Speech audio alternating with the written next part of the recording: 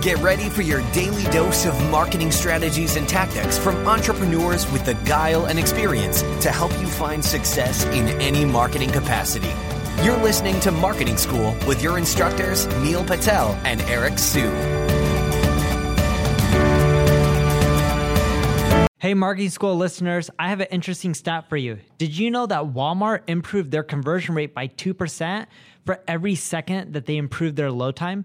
In other words, website speed helps with conversions. In addition to that, Google uses it to determine where your site ranks in their index. So the faster your website loads, the higher you'll rank. For that reason, I want to talk to you today about a company called DreamHost. DreamHost powers the web with fast websites and superior customer service, brought to you by a team of web experts who are super committed to your success online. We've worked with them to create a special offer just for Marketing School listeners. All you have to do is go to dreamhost.com/marketing school to learn more and get your website online today. Welcome to another episode of Marketing School. I'm Eric Siu. And I'm Neil Patel. And today we are going to talk about 7 creative ways to make your blog post stand out. Number 1, what is it, Neil? Number 1, start using data and custom data, not just pulling data from other sites and sources and then linking to them. But you can end up doing your own research. You can pay people from Upwork and all those freelance websites to go do research for you, and including that data in your blog posts when it's your own generated data. I kid you not, it stands out. You'll get more links. You'll get more social shares. People love it. Great. Number 2, kind of building on what Neil's saying, a couple episodes ago, I talked about a customer data platform called Whole.io. You can also use Segment as well. But basically, when you use a tool, and this is for more advanced, this is going to cost you more money, but you can basically personalize your website. Let's say they're visiting from an IP address like Coca-Cola. So I can say on our homepage, we help companies like Coca-Cola drive their revenues higher, right? You can just enrich their IP address, B2B, and you can put that in there, or you can put in their location as well, which isn't going to require as much complexity. Neil's actually done that in the past. I think you still do it. Yeah. And that helps drive conversion rates higher. Number 3, adding custom graphs and images. So you don't have to pay a designer. You don't have to be a designer. I myself use Canva. I do know there's a paid version, but I'm still on the free plan of Canva. So when I'm creating graphs and graphics, I straight up just pop stuff into Canva, use their templates, and I'm able to create custom images, pop them into my blog post. And I found that when I do that, I tend to get more engagement. My blog post stands out. I get more social shares than when I don't have custom images versus just using things like stock photography. Yeah. Number 4. Speaking of which, I'm using the Ahrefs Content Explorer. I looked at Neil's site, and 2 posts actually in particular did well recently, and it's his 17 charts, 11 charts on where social media is going, where content marketing is going. It's because he had unique data in there. That's why those posts tend to do well from you can talk about social share perspective, but you can also talk about from other perspective, like an SEO perspective as well. That's what makes it stand out. I like reading those posts because they are new, they're novel, and it's data that I can't get elsewhere. Yeah, and also just on that note, be careful on whose data you're analyzing and leveraging.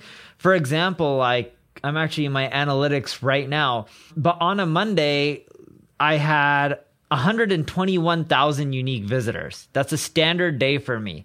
So copying a lot of the stuff I may do isn't always going to be wise, because even if I create something that's crap with 121,000 unique visitors on a non-blog day, non-content day, I'm going to get traction no matter what. I know that sounds bad. It's true.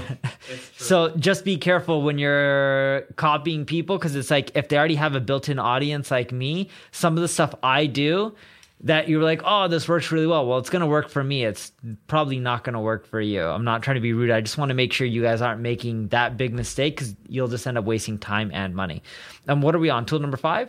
Tool number 5. I've been using Kajabi a lot lately, and I'm doing tests right now in Brazil and parts of India. So we're doing it IP-based, in which if you're coming from some of these regions, we're blocking off certain pieces of content, and then you actually have to put in your name, email, and all the stuff that we would need to collect a lead.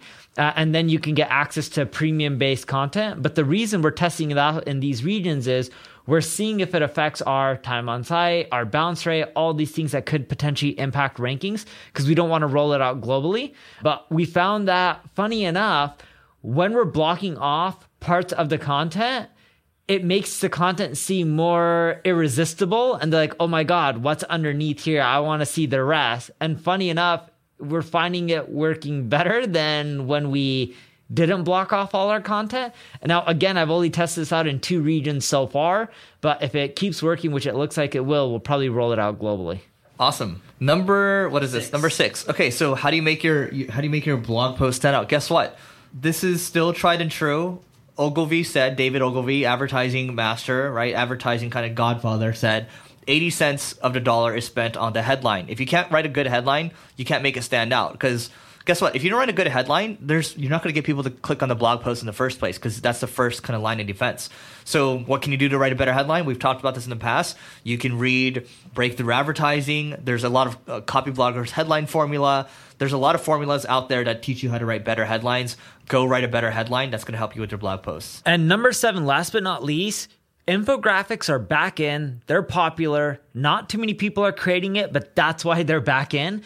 Years and years ago, like 6-7 years ago, everyone was creating infographics. It made them less popular because they weren't as novel, but now people aren't creating them and they're getting lazy again. So what we've been running tests, and we found that if you start creating infographics again, they do much better than they used to, due to the fact that no one's really creating them. Guys, that's actually a trend too. And we've talked about, there's an episode I think was titled around this.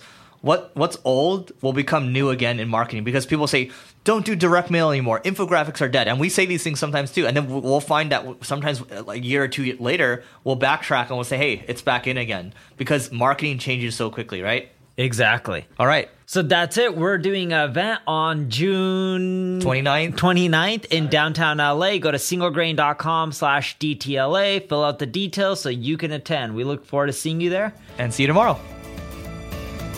This session of Marketing School has come to a close. Be sure to subscribe for more daily marketing strategies and tactics to help you find the success you've always dreamed of. And don't forget to rate and review so we can continue to bring you the best daily content possible. We'll see you in class tomorrow, right here on Marketing School.